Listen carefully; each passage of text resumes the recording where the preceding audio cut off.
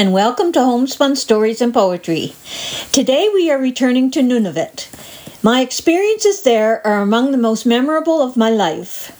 The Arctic was to me a haven, a place of peace and of huge diversity.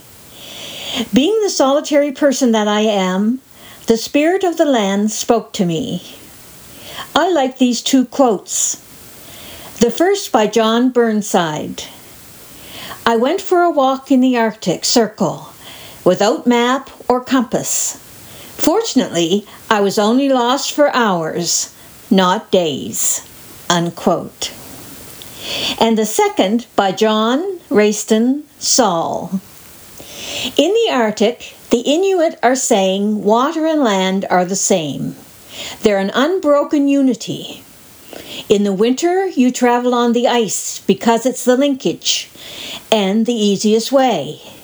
And in the summer, you move around on water. Unquote.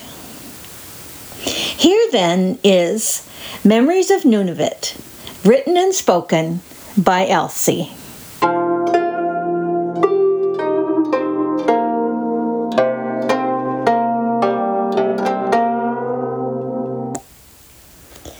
Almost on top of the world, almost suspended, seeing things from a different view.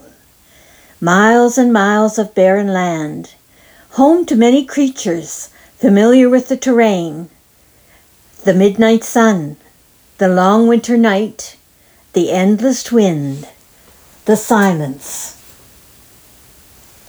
In the silence on the tundra, the wind tells me stories, over and over, and my heart listens. For many miles the horizon stretches before me.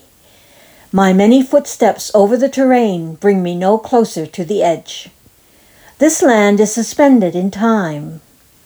All creatures within its boundaries know their destiny and live it endlessly. Would that I could do the same.